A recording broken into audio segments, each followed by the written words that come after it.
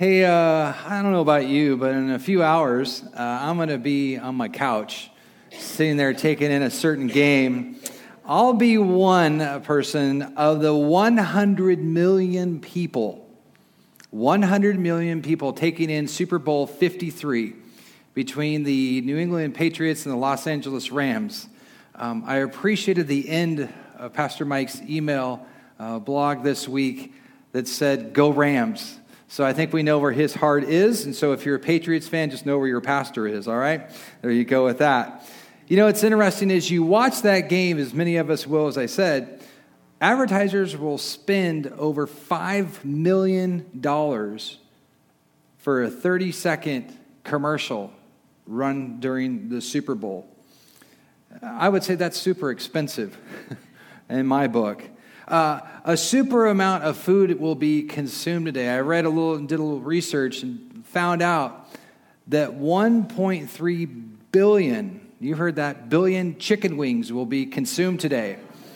In my opinion, I would say that our Cal from Chick-fil-A, they're doing a good job of convincing us to eat more chicken, even if they can't spell the word chicken.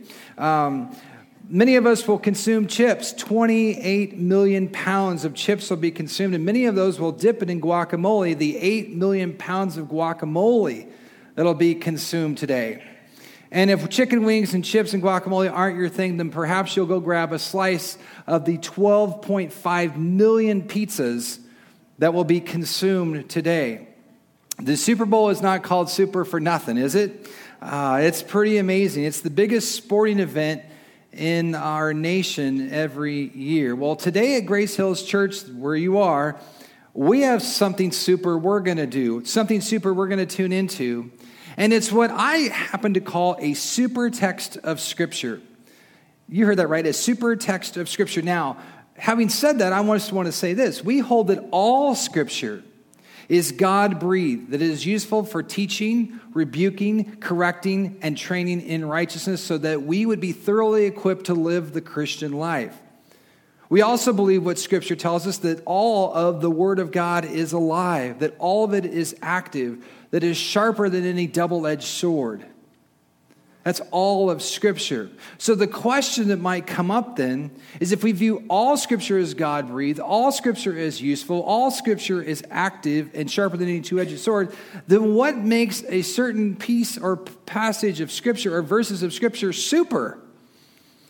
This guy's lost his mind, maybe you're thinking. Well, let me answer it this way with 3 words. Here they are. Word number 1, context. Word number 2, context. Word number 3, context. Context, context, context. Think of it this way in real estate. What do you hear the real estate agent say about that house that you might want? Location, location, location. So the text we're going to look at today is understood in a super way, if you will, within the context that it's placed in, within literally the location of where we find the text. It's interesting, in an NFL season, every game is valuable. Every game is useful. Every game is meaningful in making your way to the Super Bowl, the ultimate goal. If a team doesn't view every game this way, they risk not making it to where? The Super Bowl, the ultimate of where they're trying to get to. Similarly, the 311 verses in the book of Romans are valuable. These first 311 verses are useful. These first 311 verses in the book of Romans are meaningful in making our way to the final 4 verses that we find in Romans 11. This, as I call it, super text of Scripture. If we don't view the first 311 verses with value, with understanding, with them being useful, with them having meaning, then we're going to risk missing the significance of the final 4 verses in chapter 11. So if you have your Bible, I invite you to turn to Romans chapter 11. Romans chapter 11, and you might have in your Bible a certain word that's above verse 33, where we're going to be looking at all the way to 36. Romans chapter 11.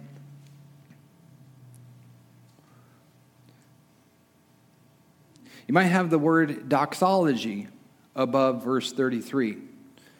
That's a liturgical word used to respect and say, hey, this is a praise to God. So Paul writes at the end of these 311 verses, he comes to verse 33 and he says this: "Oh, the depth of the riches and the wisdom and knowledge of God. How unsearchable are his judgments, how inscrutable his ways. For who has known the mind of the Lord, or who has been his counselor, or who has given to a gift to him, that he might be repaid? For from him and through him and to him are all things. To him be glory forever. Amen." Lord, we thank you for these verses that we see here at the end of Romans 11. And I pray that your Holy Spirit would just illuminate these verses for us, the truth that we look at today. And that, God, you would speak to our hearts wherever we are about who you are and what you've done for us in our time together. And Lord, that we would understand what we're to do, as Paul did, when we reflect on what you've done for us before. I pray it in Christ's name. Amen. So these first 311 verses come down to these final 4 verses in Romans 11, 33 to 36. Like the Super Bowl to the NFL season are these 4 verses. They culminate, it's a crescendo, it's this final moment of this whole thought process that Paul has gone through. In fact, if you have a Bible and you look through it, you'll often see that the book of Romans is broken in half to 2 parts. This is the end of the first half. And then starting on chapter 12, verse 1, it continues on for the rest of the way through the book of Romans. And so here's what Paul's doing. He's been surveying the history, tracking through what has happened in the history of salvation in chapters 9, 10, and 11 of Romans. Paul is in awe of God's work. Paul is in awe of God's extraordinary plan for the world. He is amazed at what God has done. Notice particularly how he begins verse 33. What do you see as the word there? You can answer now. Oh. Now, there's different ways we could say oh, isn't there? You could say, oh, like, oh, I get it. You could say, oh, kind of way, maybe. I'm not so certain it's either of those. I would submit to you it's more of a, oh, an oh, wow, an oh, let me take a moment and realize what's just happened, what I've just seen, what he's just written, this moment of, oh my. This is Paul's reaction, if you will, to what he's been writing about God's plan for the world in the preceding verses. This is where it comes down to for him. In the time that we have together this morning, here's what I want to do. I want to take the first 8 chapters of Romans and kind of go on a run with you through those. And then when we get to chapters 9, 10, 11, I want to slow it down to more of a jog. And then when we get to verses 33 to 36, which we just read, we're going to actually move more into a walking speed and focus and see what Paul is talking about and why this is so significant, why this is so super in its placement of context and its placement of location with all of Scripture. And then what we're going to do is we're going to see how it presents 2 important questions we need to answer today. So let's put our running shoes on and go through Romans 1 through 8. Perhaps you've run through this yourself in the past, and you've seen certain things that I'm going to share with you and go, oh yes, I remember seeing that on my run through Romans chapters 1 through 8. In chapters 1 through 3, Paul writes about the sinfulness of you and me. I don't know if you've ran through that and seen that, but that we're sinners. We are sinners. Romans 3:23, Paul writes this: for all have sinned and fallen short of the glory of God. Perhaps you've run through Romans and, oh yes, I remember seeing that on my run through Romans chapter 3. In chapters 3 through 5, Paul writes about the forgiveness of sin through Christ Jesus that we remembered here this morning. Maybe there's a verse that you've ran across and seen this before. Romans 5:8, God's demonstrated his love for us in this: while we were still sinners, Christ died for us. What else do we see on this run through Romans chapters 1 through 8? Well, in chapters 5 and 6, Paul writes about the freedom from sin that a believer in Christ is able to enjoy as they walk with Christ. Romans 6:22 and 23 says this: you have been set free, believer, from sin and have become slaves to God. The benefit you reap leads to holiness, and the result is eternal life. You see, the wages of sin is death, but the gift of God is eternal life in Christ Jesus our Lord. As Paul's running through this is what he's looking at. This is what he's thinking on in these verses of 33 to 36. Another one that we might run and see is in chapters 7 to 8, where Paul writes about living for Christ now as believers and how we are assured of Christ's love for us. Romans 8:35 and 37, Paul asks a question in verse 35. Who shall separate us from the love of Christ? Who shall separate us from the love of Christ? He answers it: shall trouble or hardship or persecution or famine or nakedness or danger or sword? His answer in verse 37 to the question, what shall separate us from the love of God, is this: no, nothing will separate us from the love of God. In all things you are more than conquerors, that's believers, through him who loved us. This is what Paul is reflecting on as he writes 33 to 36. In other words, chapters 1 through 8, Paul wrote about the sinfulness of man and God's love for sinners. It's the gospel of Jesus Christ.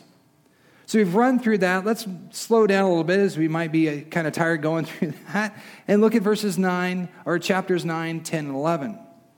In chapters 9, 10, 11, what does Paul do? What Paul does in writing 9, 10, 11 is he focuses on God's chosen people. That's Israel. He looks at them and notes that, hey, here's Israel's past, here's Israel's present from the time that he's writing this, and here's Israel's future, which could be considered now and future beyond where we are now. So he's written about that in chapters 9, 10, 11. A couple thoughts on this. First is this: Paul reminds us that God chose Israel. He chose them to be his sons and daughters. In other words, Scripture talks about that God adopted them into his forever family.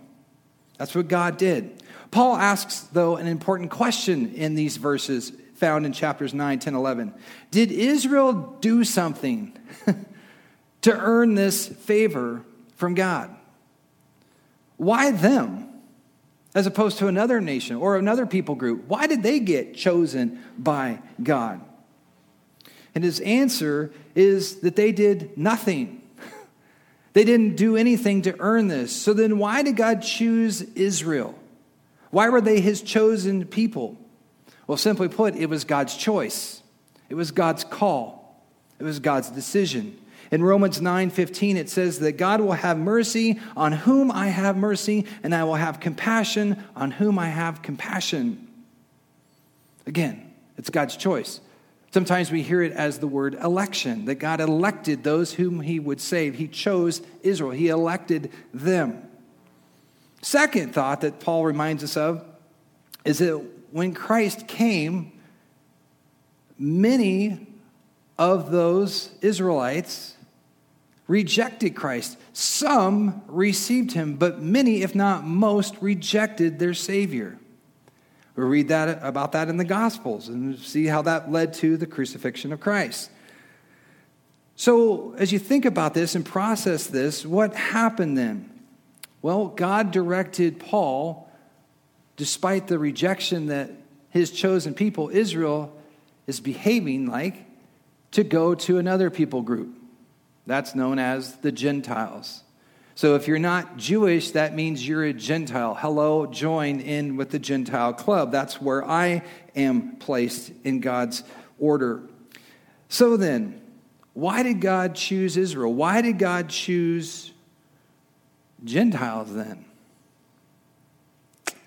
Well, it's interesting. It says in Romans 10:13, as we're jogging through here, we happen to see this verse. Everyone who calls on the name of the Lord will be saved. That means Gentiles. That's us. That's me. That's you for many of us. Why did God choose Gentile sinners? Did they earn it? Well, you're seeing where I'm going with this. Of course not. They didn't earn it because we go back to Romans 9:15, where God says, I will have mercy on whom I have mercy. I will have compassion on whom I have compassion. Simple, period, done. God's choice, God's call of how he's worked this out. Now, for those of you who may or may not be NFL fans, there's a thing called the draft that happens every April. And I don't really tune into it other than to see some college players that maybe I followed to see if they get drafted and where. But there's a unique part of this, and it's this. Every player, unless they came in as a free agent, for those of you who know football, but every player basically on the New England Patriots that's playing in the Super Bowl today, and every player that's on the Los Angeles Rams was selected, was elected, was chosen, was drafted by a particular NFL team. Maybe not the Patriots or the Rams, unless they're still with them from day one, but they were chosen, they were drafted, they were selected and chosen to be on that team. Similarly, God drafted or selected or chose or elected Jews and then Gentiles to be, if you will, on his team, to be a part of his family, to be adopted as sons and daughters. However, what's different about the NFL draft, where they have to earn their way and prove that they are worthy to be on the team and therefore make the team, we, on the other hand, could have done nothing to earn our way to be with God. The only way this happens is because God has chosen us unconditionally. God's chosen and said, I'm going to choose you to be my son, to be my daughter. That's God's choice. And so in these first 311 verses of Romans, Paul has traced out God's sovereign plan for saving the world and what he was up to and what he did. So Paul wrote about our sinfulness as human beings, but that Christ came to forgive sinners because he loves sinners, that he has a plan for us. And so we see of God's love and God's mercy and God's just compassion for sinners. It's with that whole picture in mind, all that we've just ran through, jogged through, that we come down and walk through this text right here that Paul is writing here in Romans 11:33. Look back at it again. Oh, the depth of the riches and the wisdom and knowledge of God in his extraordinary plan of salvation. That's where Paul is coming to. And as we'll see here, if you watch the Super Bowl today, you will maybe hear in your household or around neighbors, there might be some outburst of cheer and clapping and hooting and hollering, this elation, this joy, this excitement. Well, Paul's not cheering for any Super Bowl team today, but he is cheering, he is in elation, he is in joy, he is clapping, he is in joy over what God has done. Hence what he's written here. Oh, the depth of the riches of the wisdom and the knowledge of God. He is amazed, he is blown away to pause and to think, look at what God has done. To help us maybe grasp this a little bit in this word depth, the third word in this verse here. Think of it like this. What kind of depth are we talking about? How can we relate to this? Well, think of it as the Mariana Trench. I don't know if you're familiar with the Mariana Trench, but if you were to take a cruise ship out of San Pedro and head west towards Japan, and maybe specifically towards Guam, you would come upon the Mariana Trench. The Mariana Trench is the deepest place on the point of any place on Earth. It is 36,070 feet deep, nearly 7 miles deep. That is the depth we're talking about, the deepest place on the planet. Let's go to the other extreme. Let's not go into the ocean. Let's take a plane out of LAX and head over to Nepal. And let's, as a second service, go climb Mount Everest. And so let's say we imagine that we're going to go climb that 29,029 feet, 100 feet to get up to the top. It's nearly 6 miles tall. It's the highest point on the planet. So work with me for a second. We have the lowest place at 36,036 feet, nearly 7 miles deep. And we have the highest place, the mountain, and let's bring them together. Let's imagine that you use your Tonka trucks, your grandchildren's Tonka trucks, and we were able to move, miraculously, this mountain, Everest, and drop it in to the Mariana Trench. If you did that, the tip, the highest point on our planet, would still be a mile below sea level. It's with this concept for me, hopefully for you, that gets me to grasp what kind of depth is Paul talking about here regarding the wisdom and the knowledge and the riches of God. Depth of riches of God's love and grace and mercy and kindness towards sinners. Who has greater riches than these? Well, the answer would be, that would be no one. How about the depth of the wisdom of God's perfect plan in working through his Son, Jesus Christ, who has greater wisdom than this? The answer would be no one. Depth of knowledge, God's foreknowledge in choosing who to save. Who has greater knowledge than this? That would be no one. So Paul is astounded, amazed by what God has done. It causes him to burst out in praise when he reflects back on all these verses and comes to this point with this doxology. So how about us? Why should we praise God for his extraordinary plan of salvation? Today, tomorrow, next week, as we live our lives, why should we praise God for his extraordinary plan in saving you and saving me? 3 reasons. 1, because God's knowledge is infinite. God's knowledge is infinite. Look again back at verse 33. Paul asks this question: how unsearchable are his judgments? How inscrutable or immeasurable his ways? This is taken from Isaiah chapter 40, verse 13, the first part of it, where Isaiah asks this question: who has measured the Spirit of the Lord? The answer, that would be no one, but God and God alone, right? God's knowledge is exhaustive. He knows all there is to know about every molecule and every thought that we could ever think in the universe. Jesus told us that the number of hairs on our head are numbered, and that a sparrow doesn't fall to the ground without God knowing that or allowing that. Paul's point is that while God has graciously revealed the broad spectrum, the broad flow of his plan of salvation history, none of us could have figured this out on our own without God interceding for us and revealing it to us. Thus, none of us can compare with God's infinite knowledge. That's a reason why we should praise God. Here's a second reason why we should praise God in his extraordinary plan of salvation. It's because God's wisdom is infinite. God's wisdom is infinite. Look at verse 34. For who has known the mind of the Lord? Or, how about another question? Who has been his counselor? Well, this comes also from Isaiah chapter 40, verse 13, the second part of it, which asks this question, as Isaiah wrote this: what man shows him, that's God, his counsel? The answer, that would be no one. No one does that.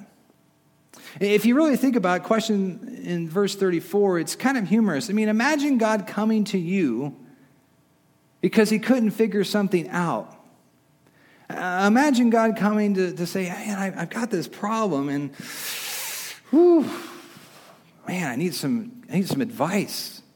I need some help trying to figure this out. And he decided to come to Grace Hills Church, and he says, where's somebody that appears to be very wise? At least people go to him for counsel all the time, maybe legal counsel. So let's say they all came to see Warren. Or you could see Jeannie, she's also as a counselor. And let's just imagine for a moment that God comes to them and says, hey, I want to sit with you in your office because I've got some things I need to get figured out. Could you help me? Now, I don't want to belittle the intelligence of Warren or Jeannie, but God's not going to do that, is he? And are we thankful? We're not sure how to quite respond with them in the room, but he's saying amen, right? This is God. His wisdom is infinite.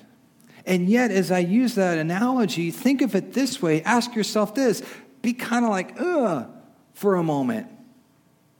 How many of you have ever thought or prayed in a certain circumstance or certain situation, God, let me give you some advice? Or how many of you ever thought or prayed, God, I think on this one, you need to do things my way. We've been there? And yet, it's futile. It's crazy to think such a thing, that we could do that. Another way to understand this perhaps is this way. Remember last month I was speaking, I shared a story about my friend Jimmer, a good friend of mine and all that, and he got saved and whatnot. Well, let me just back up that story just for a moment.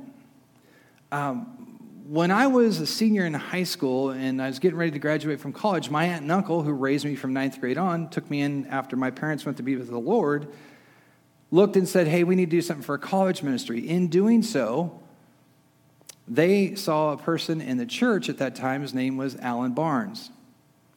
Alan Barnes' mom is somebody who was attending this church for a very long time until she went to go live next to Alan up in Watsonville, and that's Nancy Barnes. What's amazing is my aunt says, Alan, would you be our Sunday school teacher? He does, and the story goes on, as you might imagine. He feels a call to ministry, is in pastoral ministry, and has for many years. And so if we go back and go forward for a moment to just a couple years ago, when Alan was here with his wife Heidi and their son Jake and Grant, as he started reflecting on this, he says, you know what, Bill, if it wasn't for your loss, I never would have been in that college group, which means I never would have met Heidi, which means I never would have had Jake and then had Grant, and I never probably would have been a pastor in ministry. I'm like, wow, I never thought of how God's worked all that out. Bring back my buddy Jimmer in here. Guess who gets saved in that college ministry? He does. Again, when we look at God's wisdom and how he's worked out his plan, his extraordinary plan of salvation, we go, praise God. A third reason why we should praise God for his extraordinary plan of salvation is because God's riches are infinite. God's riches are infinite. Look at verse 35. Oh, who has given a gift to God that he might be repaid? That we could say, oh, now we're even, God. I gave something back to you. Job 41:11 asks this question. Who has first given to me, God asks Job this, that I should repay him? That would be no one. Whatever is under the whole heaven is mine. In other words, God owns every planet. God owns every planet in our solar system. God owns every star that we've ever looked at. God owns every galaxy in existence beyond what we can even see. God owns the entire universe. The point is that God lacks nothing. God's riches, therefore, he lacks nothing. God didn't need to create us, much less save us, and offer a plan to save us. But it is totally God, and it's God himself alone who has done that. We've done nothing. Which brings us to say, well, that's salvation. What about everything else in life? Well, let me ask it this way. Why should we praise God in all things beyond salvation? Good question. I appreciate you asking that question. Let me give you 3 answers. Number 1, 3 reasons. Because God is the source of all things. Look at verse 36. It says, Paul writes, from him are all things. In other words, God is the creator. Nothing has come into existence without God speaking it, without God forming it, without God designing it. That is all God. Regarding our spiritual birth, how we came into a relationship with Christ, John 1:13 says, born not of blood, nor of the will of the flesh, nor of the will of man, but of God. It is all God. He is the source. You know, friends, Grace Hills Church doesn't exist without what God has done. Which means our friendships that we have here, our blessings that we received here, don't exist without God. God is the source of everything that we have. It is all from Him are all things. That's why we should give Him praise. Here's another reason that Paul writes. Because God is the sustainer of all things. God is the sustainer of all things. Look at verse 36 again. It says, through Him, through God, are all things. In His omnipotence, God sustains everything that is alive. Over every tribe, every nation, every people group, every living thing. In every breath that you've ever taken, every meal that you've ever eaten, every blessing that you've ever been given. It's been done so that God could sustain you, whether physically or spiritually or whatever, to make your life abundant, which is what Jesus came to give us. Revelation 4:11 says, worthy are you, our Lord and our God, to receive glory and honor and power. I've seen this happen in my own life with the birth of my son and the journey of that when Pam was pregnant with him. He had a 2-strand umbilical cord. You're supposed to have 3. And I asked the question to the doctor, well, what can we do? And they said nothing. Except we could pray. Nothing could be done medically for him. So it's all God. God, you're going to have to be the sustainer of this life then. And He did. And He answered that prayer. Why should we praise God in all things? Lastly, third reason, because God is the focus of all things. God is the focus of all things. It says here at the end of verse 36, to Him, to God are all things. In other words, no one can take credit as the source or the sustainer or of anything in this world. We are not the focus. God is. One of the resources I go to help me with this is a website called IamSecond.com. IamSecond.com, just spelled out just like it sounds. These are just over 100 testimonies. People who have come forth and said, here's the journey of my life. It comes down to this. I'm second to God. God is the center of everything. God is the focus of everything. Think of it this way. Have you ever been driving with somebody and you're in the passenger seat and they're kind of distracted by what it is that's beside either side of you? And you said, hey, could you keep your eyes on the road? Or you have seen someone else and you're like, would you stop looking at your phone and keep your eyes on the road? The same concept here, the same idea is that the focus is to be on God and God alone. Speaking of spiritual gifts that we receive at the moment of salvation, 1 Peter 4:11 says, whoever speaks as one who speaks oracles of God, whoever serves as one who serves by the strength that God supplies, in order that in everything God may be glorified through Jesus Christ. To Him belong the glory and the dominion forever and ever. Amen. So besides salvation, why should we praise God in all things? Because from Him and through Him and to Him are all things. That's what Paul is celebrating here. That's what Paul is bursting out in praise over at the end of this chapter, the end of this first section of the book of Romans. Therefore, do you notice how he concludes it? To Him be the glory forever.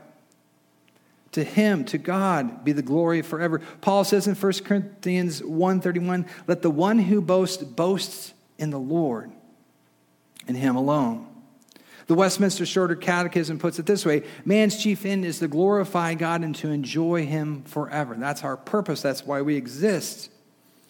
So when Paul is reflecting on this extraordinary work that God has done, this salvation, after writing these 311 verses, when Paul does that, when he reflects on everything that God has done from Him and through Him and to Him, he goes, to God be the glory forever and ever.